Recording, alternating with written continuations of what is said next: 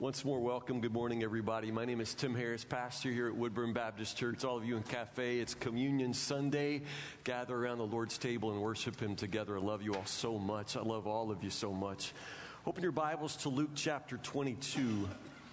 Luke chapter 22. Here at Woodburn, I've just finished a sermon series on the family, and now we're going to turn the corner and start making our way to Easter. But to do that, you have to walk the road to Calvary with Jesus. You have to make the trip to the cross before you can truly appreciate what it means to go to the empty tomb. So, Luke chapter 22 is where I want us to be this morning as we look to the Word of God. Well, what is it with the neighbors? I don't mean really your neighbors. I hope not your neighbors. But, every time there's a serial killer or a terrorist that is arrested and taken into custody, the news always goes out and interviews the neighbors. Have you noticed that? And the neighbors are clueless. I mean, like spooky, scary kind of clueless.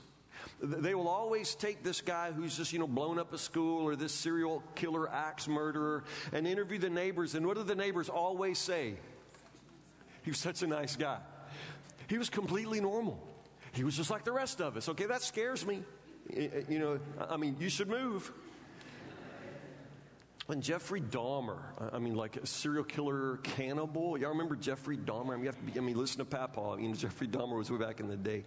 I remember when Jeffrey Dahmer was arrested and finally caught. One of the worst serial killers ever, and a cannibal. They interviewed the neighbors, and the neighbors said there just wasn't anything out of the ordinary. And then they went on and they said, but we could hear the sound of sawing day and night. Really? And he had cameras hanging from the ceiling that recorded our every move. And sometimes at night we heard screaming. And there was the constant stench of rotting meat. But other than that, nothing out of the ordinary whatsoever. Yeah, I did not make that up. That is what they said. Other than that, he was just your average Joe. The stench of rotting meat, the sound of screaming and sawing. What neighborhood do you live in if that's normal? What is it with the neighbors? Well, what it is with the neighbors is just a simple, fundamental truth about all of us. And it is simply, we are not very good at recognizing evil. We are not good at recognizing evil, and especially the everyday kind of evil. Now, you think that evil always, is fanged somehow, and maybe wears a red cape, with blood dripping. But no, evil never really comes at you like that. Everyday evil is much, much more difficult to recognize. And I guess the neighbors of serial killers remind us that it's really hard to recognize evil in other people, but you all know, don't you? It is perhaps most difficult of all to recognize the evil in me, the evil in ourselves, which brings us to Judas. Luke chapter 22. The scene is the Last Supper, the Lord's table. And this is what the Word of God says. I want to start in verse 1 of chapter 22. I'm going to jump down to verse 14. Just follow me and let's get this story together and then we'll talk. Luke chapter 22, verse 1. The festival of unleavened bread, which is also called Passover, was approaching. The leading priests and teachers of religious law were plotting how to kill Jesus, but they were afraid of the people's reaction. Then Satan entered into Judas Iscariot, who was one of the 12 disciples, and he went to the leading priests and captains of the temple guard to discuss the best way to betray Jesus to them. They were delighted, and they promised to give him money, so he agreed and began looking for an opportunity to betray Jesus so they could arrest him when the crowds weren't around. It's breathtaking. Verse 14. When the time came, Jesus and the apostles sat down at the table. Jesus said, I have been very eager to eat this Passover meal with you before my suffering begins. For I tell you now that I won't eat this meal again until its meaning is fulfilled in the kingdom of God. And he took a cup of wine and gave thanks to God for it. And he said, take this and share it among yourselves. For I will not drink wine again until the kingdom of God has come. He took some bread and gave thanks to God for it. Then he broke it in pieces and gave it to the disciples, saying, "This is my body, which is given for you. Do this to remember me." After supper, he took another cup of wine and said, "This cup is the new covenant between God and his people, an agreement confirmed with my blood, which is poured out as a sacrifice for you. But here at this table, sitting among us as a friend, is the man who will betray me. For it has been determined that the Son of Man must die, but what sorrow awaits the one who betrays him." The disciples began to ask each other which of them would ever do such a thing. Now, that's the interesting part, really. When Jesus says, when he makes it plain that there's someone at this table, I mean, there are really only 13 guys, if you count Jesus, only 13 guys at the table, and these guys know each other really well. Really well. They have walked together, they have lived together, they've slept together, they've eaten together, they have made every move together for 3 years. I mean, these guys know each other intimately. But when Jesus says, "One of you is a devil, one of you is going to betray me," they all just sit around the table and say, "Who would do that?" Nobody. Now, I would think if I were there, I'd go, "Judas." I mean, I would think that I would spot him. Because I've seen, Jesus Christ Superstar, and I've seen all the movies, and I know what Judas looks like. He doesn't smile. His hair is blacker. His eyes are blacker. Something about Judas. In all the paintings, he's not wearing a halo. You just look for the guy who doesn't have the halo. You understand? I think I would say Judas. I would point him out. Jesus, Judas. But nobody does that. Remember that in the company of the disciples, it was Judas who was given the job by unanimous decision to be the treasurer. You don't give the least honest guy in the room the job of holding everybody's money. Judas was trusted. Now remember that as the story goes, when Jesus called his disciples, he typically approached them and asked them to leave everything and follow him. Leave everything and follow. And Judas is one of those who left everything and followed. Judas is one of those that when Jesus fed the 5,000 and gave the disciples the privilege of serving that meal, they took baskets and went from person to person and served the bread and the fish. Judas is one of those serving, you all. He had a front row seat to that miracle. Don't ever forget that. He witnessed it all. He saw Jesus walking on the water. He saw Jesus heal the blind and the lame. He saw Jesus raise the dead. Judas was there the whole time. But something turned in him. So the question comes up, well, what happened to him? Now, according to the scripture, in every single instance, it's Satan. I mean, the scripture literally says that there came a point where Satan entered him, which is to say that by the end of it, there was not one thing about Judas that didn't belong to Satan. Now, how does a person reach that place? How would you possibly describe a person like Judas sitting at the very table of the Lord and filled with Satan? Well, he's evil. I mean, he's evil. I don't think there's another way to say it, but there's some of you say, "Pastor Tim, I don't know if we can call people evil." I mean, my ex-husband's evil. That's what you're thinking. My ex-husband's evil. My ex-wife's evil. My sister's evil. I mean, some of you are thinking like that. But at the same time, we don't really think that we can call people evil. I mean, who gets to say that? Well, let's start here.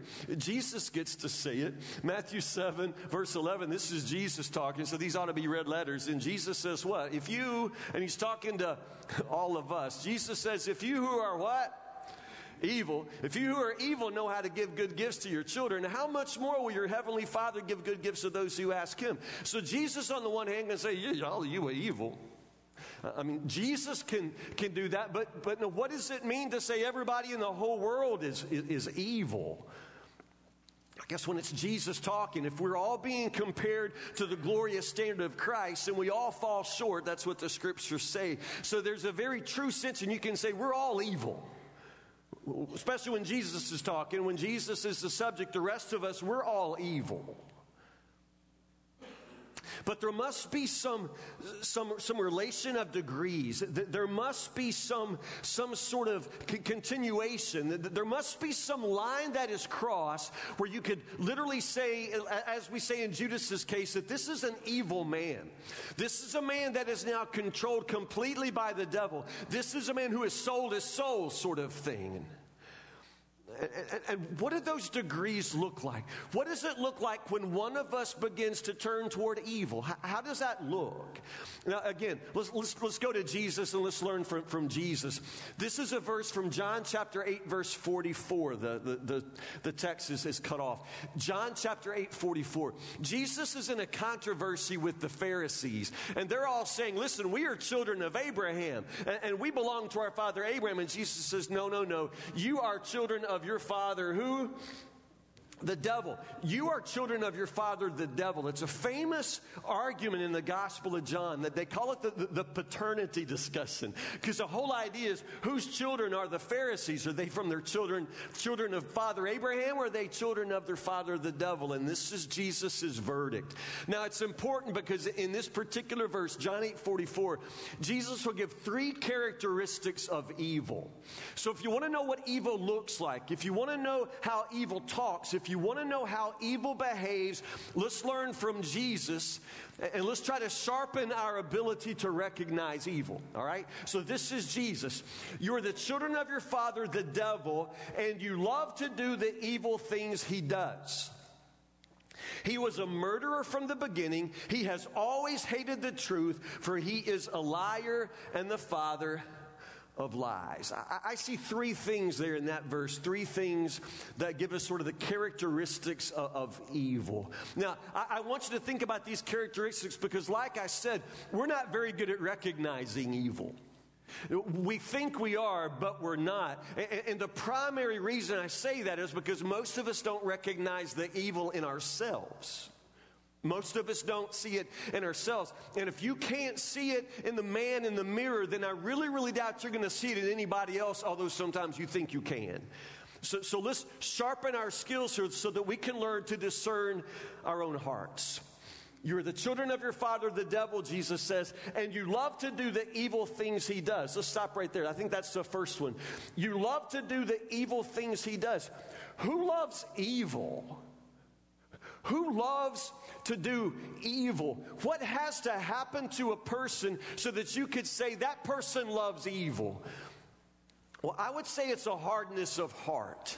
Something has to happen to make a person's heart so hard that they actually begin to love what is evil. So the question I would want you to ask yourself today, is your heart growing harder?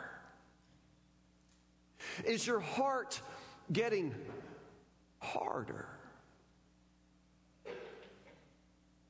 If we use Judas as our example, Judas was in the most amazing program of discipleship ever. He literally followed in the footsteps and in the dust of Jesus' own feet.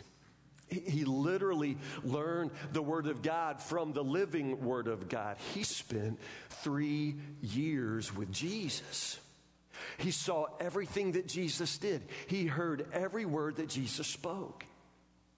And here's the thing, in that same program, in that same amazing opportunity to serve and walk with Jesus were 11 other men. And every one of those men, in the process of following Jesus, they were transformed. They were transformed into true believers, into true disciples. Those 11 men went on to turn the world upside down for Jesus. But this same experience, the same following after Jesus, the same sermons, the same miracles, the same love, all of that did not have the same effect on Judas. His heart just got harder. Now, I don't even really know on the one hand how to explain that. He gives something of his life to Jesus. 3 years. He leaves it all. He gives it all up just like everybody else. But in the process of giving something of his life, he apparently gives nothing of his heart. Apparently gives nothing of his heart. So that at the end of this, his heart belongs to the devil, even though he's sitting right there at the Lord's table with everybody else, including the Lord. So apparently it is somewhat possible to give something of your life to Jesus, at least your Sunday mornings. I mean, it's possible to go through all of the religious motions and all of the religious training to acquire all of this religious knowledge, and your heart remain far, far, far away from the Lord. Is your heart just getting harder? I mean, some of you have been at this thing for a long time, more than 3 years now. You're church people. You call yourself disciples. You carry a Bible. You pray. Is your heart getting softer toward Jesus or just harder? But because a hardening heart is a dreadful and devastating thing. Your heart, is it getting harder? Jesus, talking to the Pharisees, again, back in John 8, chapter 8, verse 44, he says of the Pharisees, you are of your father the devil. You don't like the truth because there's no truth in you. You belong to your father, who is a liar and the father of lies. Evil always has to do with deception. It always has to do with lies. And if you, in your heart right now, are literally turning toward evil, then I promise you at some level you're believing a lie. You have forsaken the truth and you're now following a lie. Let me ask you just simply, does the life that you're living require you to lie? Does the life that you're living actually require that you misrepresent the truth of who you are? Because that's evil. Evil always has to do with a lie. It's devastating when you think about it that a person can be both very, very religious and very, very evil. But this is what Judas teaches us. That you can have a tremendous amount of religious knowledge, and you can actually have religious affiliations. Judas was one of the 12. You can have an amazing religious appearance. People can think of you as a religious person and know that you're a church person and even associate you with Jesus. I mean, it is entirely possible and often very, very common that very, very religious people can also be very, very evil. Remember, we have Satan sitting at the Lord's table that night.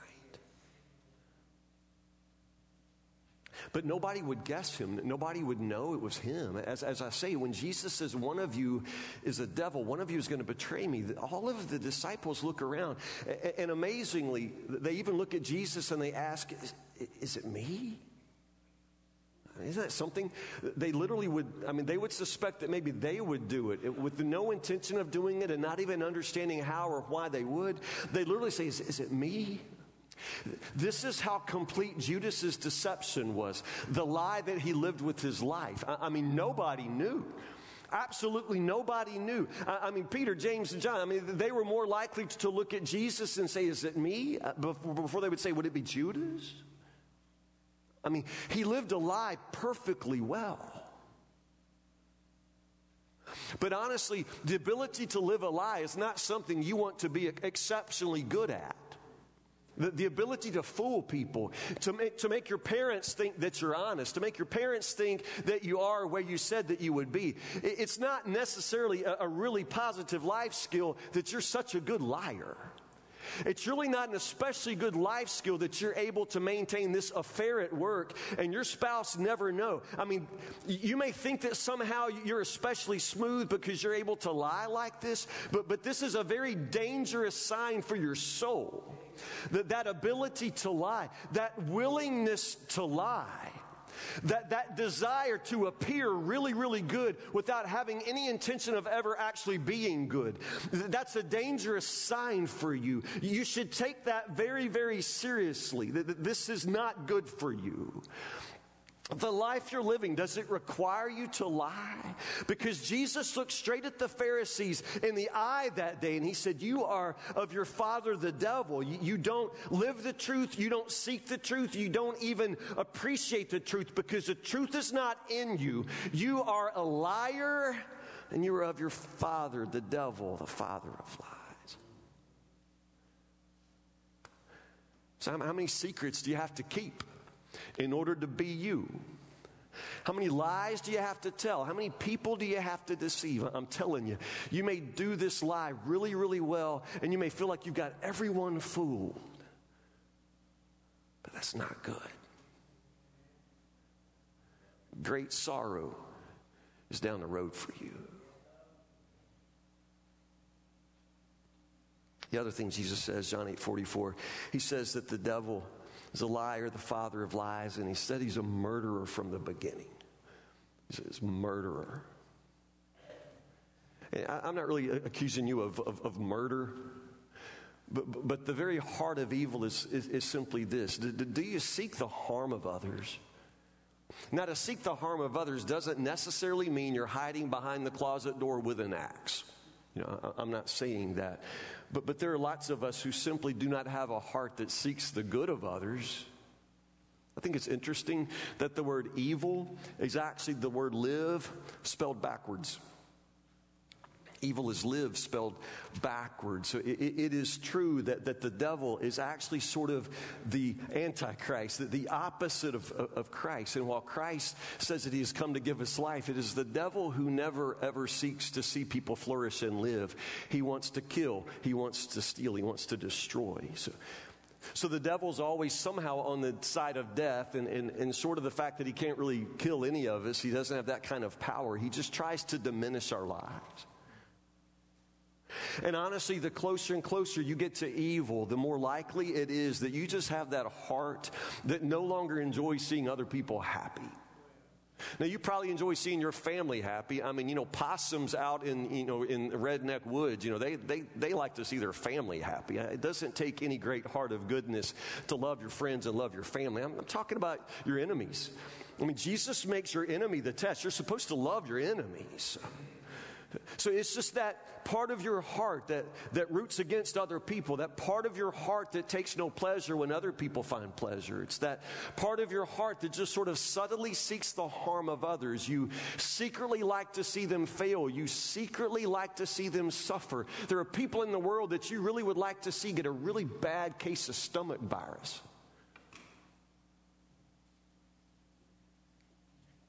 The verse I've referred to is John 10:10.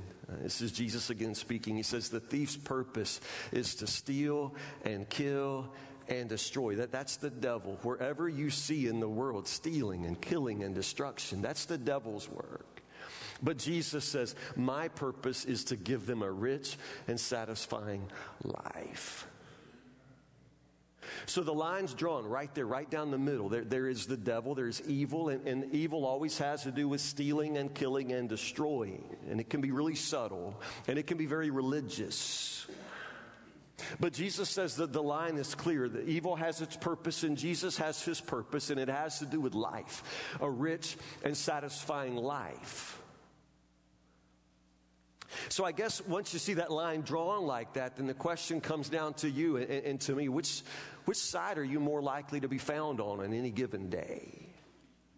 In the place where you work, in the family that you have, are you the one that's most likely to be on the side of everybody having a rich and satisfying life? Or are you the one that comes in with joy and love and gentleness and all of the fruit of the Spirit? Or are you the one who comes in more likely deceptively, smoothly working to undermine other people, to steal from them, to take something away from them, to destroy them if you can? See, that's evil. We're not so good at drawing that line, but Jesus draws it well. The thief comes to steal, kill, and destroy, but I come that they might have life and have it to the full. So which side? Who do you look most like?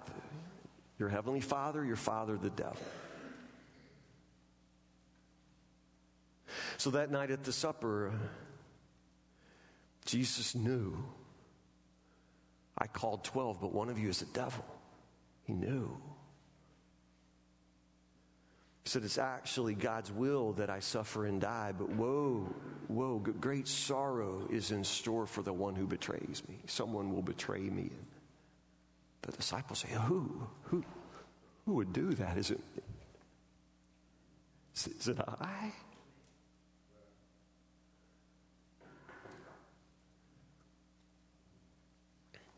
That night, Jesus knelt down and he washed Judas's feet like the others. And that night at the beginning of the meal, Jesus dipped the bread, the sop, in the herbs, and he extended that to Judas. It made him the guest of honor at the supper. That night, Jesus, with every opportunity, continued to extend a hand of love and friendship to Judas. He gave him every opportunity to come back, to turn around, not to do this thing. But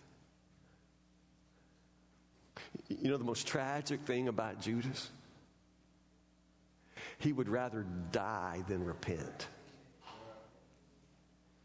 He could have turned around. He could have repented, but he would rather die. Y'all know the story, right? At the end of this night, after he's done what he does, he goes out and hangs himself. Remember, the thief comes to steal and kill and destroy. In the end, Judas is destroyed by the evil that he let inside his own heart. Rather die than repent. That's the scary thing about evil in any one of our hearts. It hardens us. We don't necessarily anticipate how far down this road that we will go and exactly what waits for us at the end of this road. But I promise you, you take a walk with the devil, and if you go the full distance with him, that road always, always ends in death. But you have an opportunity to come back. You have an opportunity to turn around. You have an opportunity right now to repent, to turn back to Jesus, who wants to give you life.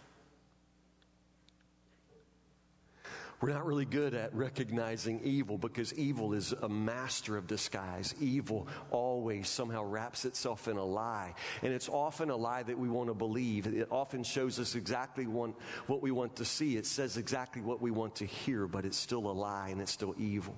Do not follow the path of evil. Come back to Jesus. Let's pray.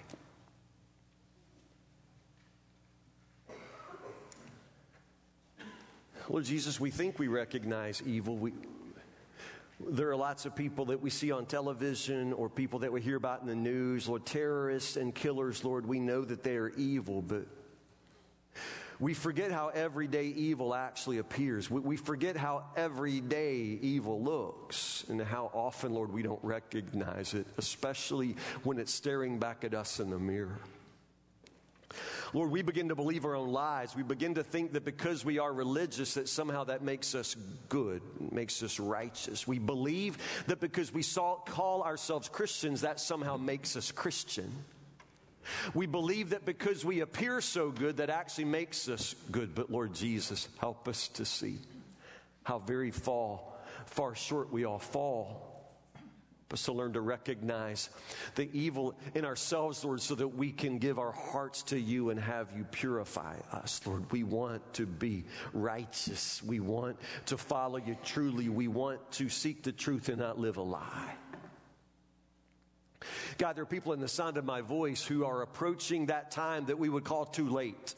They're approaching that line, Lord, that they would cross, past which there will be very, very little chance of turning back. Lord, I pray that young person who's just about to go too far, I pray, Lord, for that man who's just about to lose it all. I pray for that woman, Lord, who's just about at the edge of destroying everything. Lord Jesus, I pray that they would turn around and come back to you before it is too late, before our hearts grow too hard, before, Lord, we become so deep in darkness that we no longer look for light.